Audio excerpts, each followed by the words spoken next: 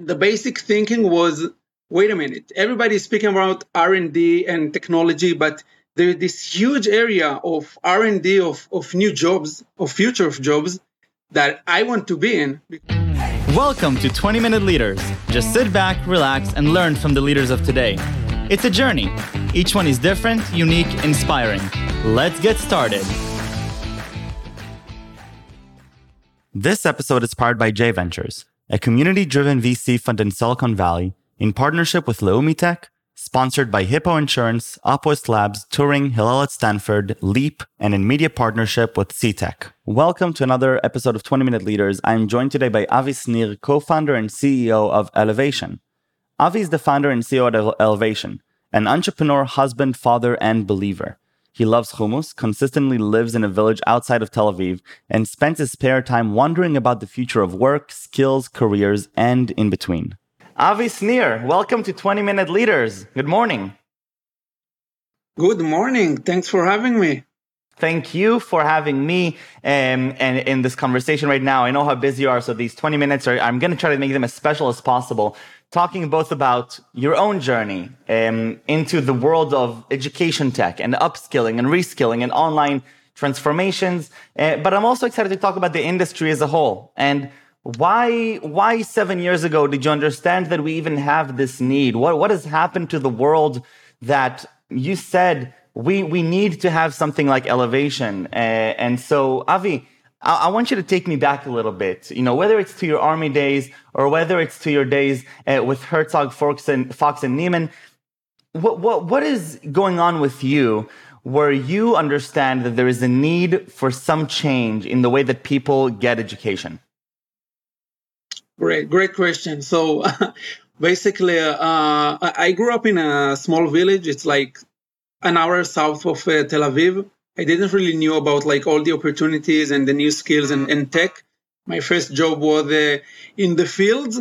I grew up in a small community, and when I went out of to the army, I went to Special Forces. I stayed there a bit longer, 6-7 years almost. And when I went out, I didn't really knew what I wanted to do, like all the others. So I decided to do this general BA, I call it, and to learn law and business management in the IDC in Herzliya. And I knew I didn't want to be a lawyer, but I knew that I need to get the roots in the ground to actually start something of my own. My last position in the Special Forces was the head of school of commando, and this is where I fell in love with education and training and skills. It's different, but it's kind of the same.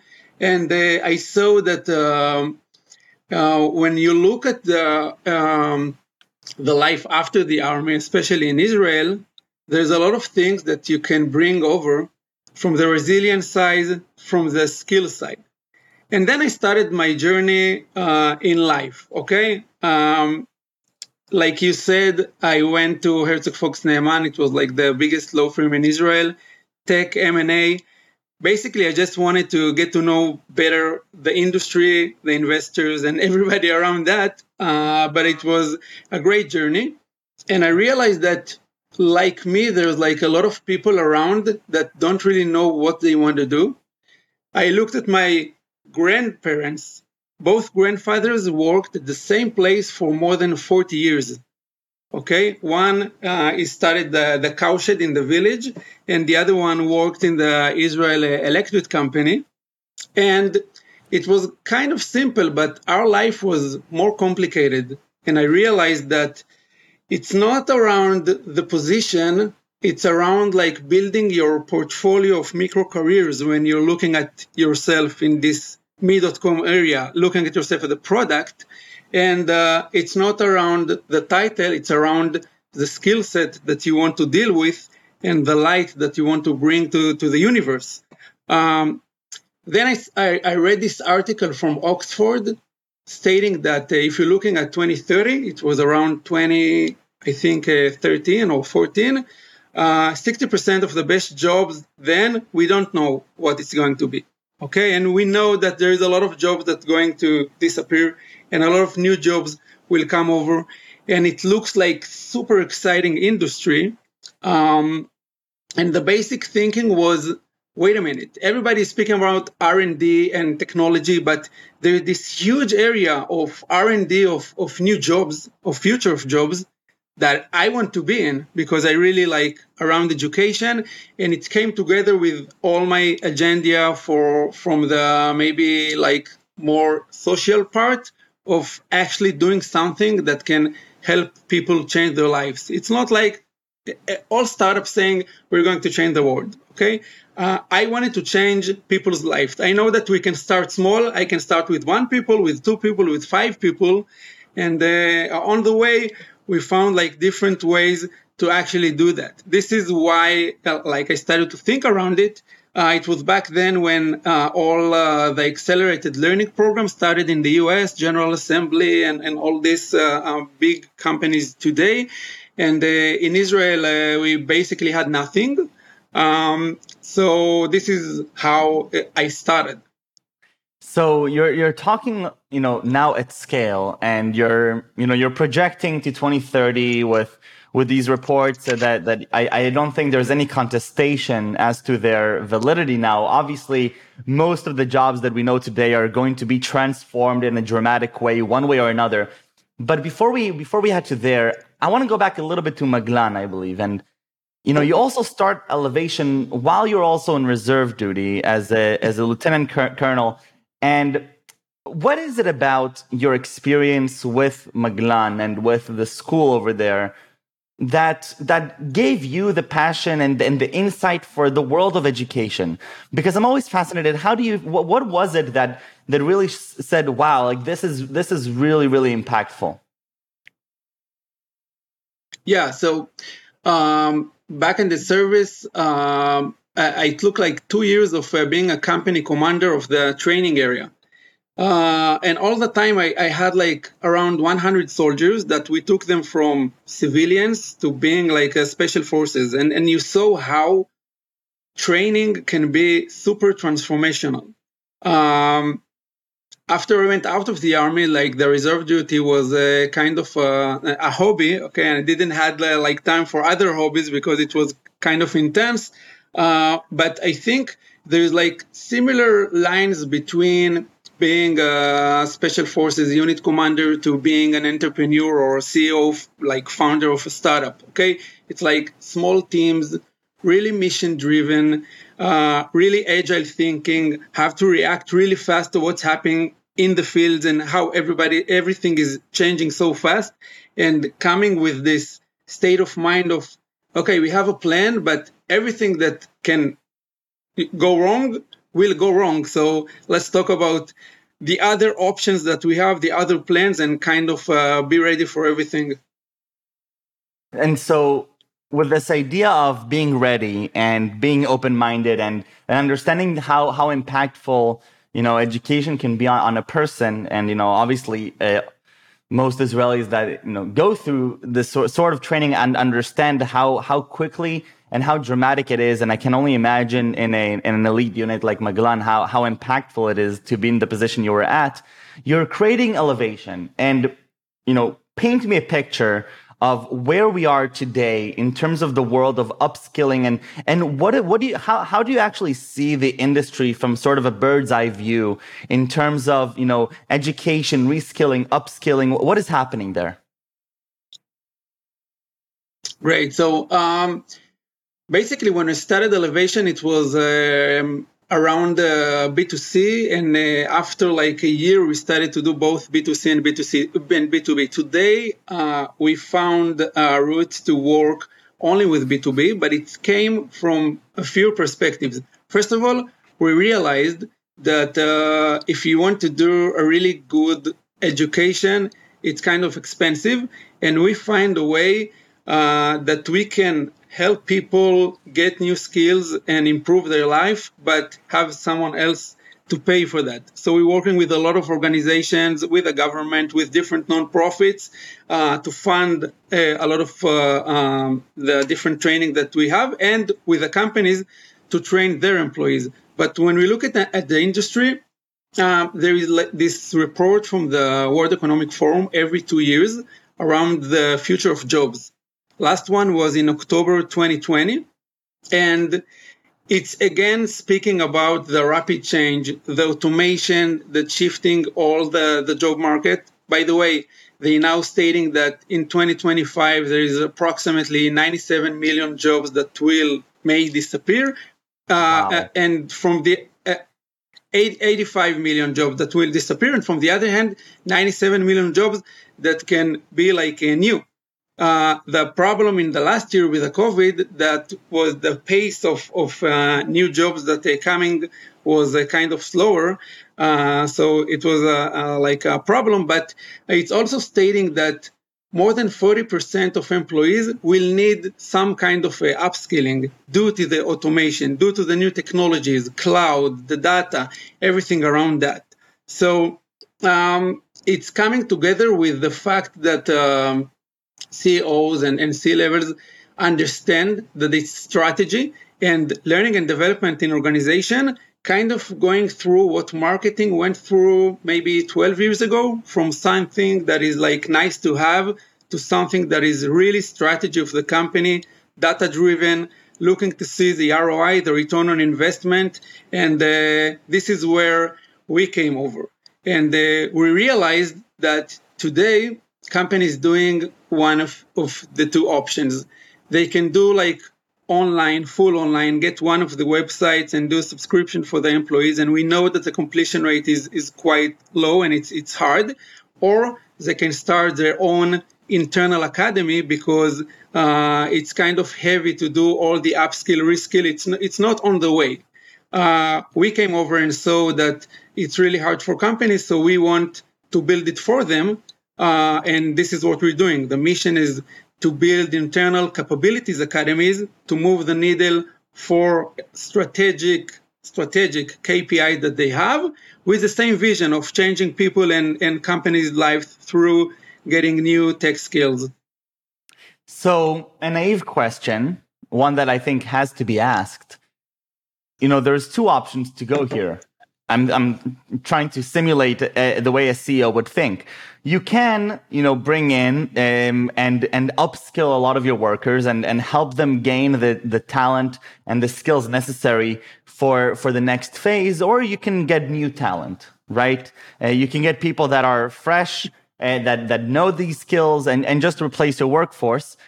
From your point of view, why is it obvious to you that the latter is not the right decision, yet we should instead focus on our current talent and just work on upskilling them in the organization? Yeah, so build versus buy, it's like one of the major questions in the last maybe 2 years. Before the COVID, everybody spoke about optimization of current workforce due to the changes. And we know that if we're looking at the numbers, it's easier and it's cheaper to do reskill for your employees. So if you have an employee that's working in a position or with a skill set that you see that it's less relevant in the future, you can do with in a really short time of training, you can get him to another place. We know that the cost of losing someone or firing someone is really high, and the cost of hiring and the time that it gets you to get the right people, if you're looking at the equation, it's better to do the reskill. But the things needs to come in parallel. So we see huge organizations that actually building huge upskill programs specifically around data skills, trying to make the organization more data driven, and in parallel finding the right people and building these small reskill programs that can take people from A to a different place within the organization. And it's not like companies just like Google, Facebook, or Wix. We're talking about banks, we're talking about non-profit organization, we're talking about like more traditional parts that we see it happening. So today with Elevation, let's say that you're working with a company, a traditional company, a business, and you're coming in there saying, listen, Avi, we have this need, we have these employees, and we need them to understand these different skill sets that they don't yet have, because these skills weren't relevant, even a few years ago, and so nobody acquired them. yet we want to upskill and reskill them for the new digital age. How does it actually work tangibly? You're mentioning before that one of the biggest challenges is to get to a, an okay completion rate, which doesn't really happen with the memberships to the different websites. How does Elevation, work through those inherent challenges that education tech brings with it? Great. So, first of all, we're coming with a full solution of services, so we can help the company better understand the KPIs from the business from the business side, business objectives, and from the learning objective side, and then we can come with the right plan for them. It's not always the same skill set. To be a data analyst in Wix, it's different from to be a data analyst in one of the banks, for example. After that, we have like our own unique methodology. The training is blended, so it's bringing the best out of the online and in life. Let's say you have a live Zoom training with lead trainers, and you have this platform that you can learn by yourself, because we want you to be in a place that we give you the tools to keep learning all the time. And the methodology is to do an assessment to better understand where you're at, and then do the training according to your level, and at the end, give the actual report of the level of knowledge that you gained. So it's not around just the completion rate, although the completion rate in Elevation is more than 90%. It's also around measuring the actual ROI. You invested time, you invested money. We can show you the level of knowledge that you gained within this journey. And once we're realizing which KPIs we're serving within the HR department, it's easy for us. Because if it's like internal training around time to hire, time to fill, or cost of hiring, it's one thing. If it's training program around retention for employees, not necessarily with the skill set that they need for their jobs, it's another thing. What is something that you learned about, the consumer behavior, the people that are going through these programs? What is something that you learned, throughout these 7 years that you said, wow, I didn't anticipate this, or this is something that may be surprising to the average listener who's now getting introduced to this idea of reskilling and upskilling? Yeah, so basically I learned that it's all about the people, and all people are kind of the same in the way that they want to gain the new skills. And it doesn't really matter if you're working in Google, in a non-profit, or in a traditional place. It's more about your state of mind. And if you really understand the benefits that you're getting from the organization in this program, and you understand like the bigger picture of, wait a minute, now I'm doing this, and I love doing this area, but it's going to kind of disappear, and I need to find the other things that I can do with my skill set or gain new skills in order to make my life better. So everybody is up to the mission, and once they're realizing it, everybody is like learning the same. And we have like crazy stories from places like that sent someone that was like a front desk to a reskilling program as a bonus. They didn't count on him to come over and be an analyst, and he was like second in class and become an analyst, and things like this. So a lot of the people trying to get to the market, they're going to have a degree because someone told them that this is the right way. Okay, I'm not sure. And then they're starting with something, but they need to keep and realize what they actually want to do. And sometimes when you're giving opportunities to people that you believe in, you will find out that they can give more with their skill set and gain more and give more for the company, for sure. I love that. Avi, 20 minutes go by way too fast. Thank you for coming here and sharing with me your journey and your experiences. But I do have a few fun questions for you if you're ready. Sure. All right. Favorite subject in middle school or high school? Wow. So I actually came from a religious school, religious place. And what my major was Israel studies. It's like history and geography and computers. But I did 5 units around the Bible and the Gemara. And I basically really liked the Gemara part to kind of think about it and ask the right question. It was really nice and surprisingly kind of something that I liked. I haven't had that response yet. I love it. Something that you look up to, perhaps a role model of yours. Yeah, so my role model is my grandmother from my father side. She came with nothing from Auschwitz. After the Holocaust, she built a crazy family.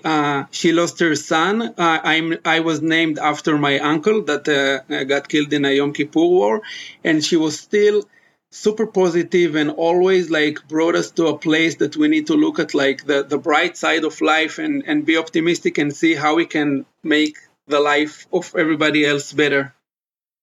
I love it. And 3 words you would use to describe yourself. Myself, father, husband, entrepreneur, not necessarily in this order, but around that. I love it. Avi, toda rabba. Thank you so much. Continue, reskilling and upskilling the lives of many, many people. And I think that what you're touching on here, this idea that, we get this traditional education where we destine ourselves for a certain type of work early on, but the world, is changing in front of us. And even if we thought one thing in 3 years, it's going to be different. And the ability for us to absorb this information and to continue reskilling and upskilling, in my mind, it's continuing to provide opportunities to people to make a change and to improve. And to level the playing field over and over again every few years. I think it's just marvelous. Thank you for coming and sharing it with me. And best of luck and stay safe and stay healthy. Thank you. I love the quote of James Dean that is saying that if you can't change the direction of the wind, but you can adjust yourself to always reach your destination. And this is like what I'm saying to companies and to the employees. Automation is here. Skills are shifting. We're in a skills industry. Try to see where the wind is heading and adjust yourselves. So dream big and thank you for having me again. It was great. Thank you, Avi. Bye-bye.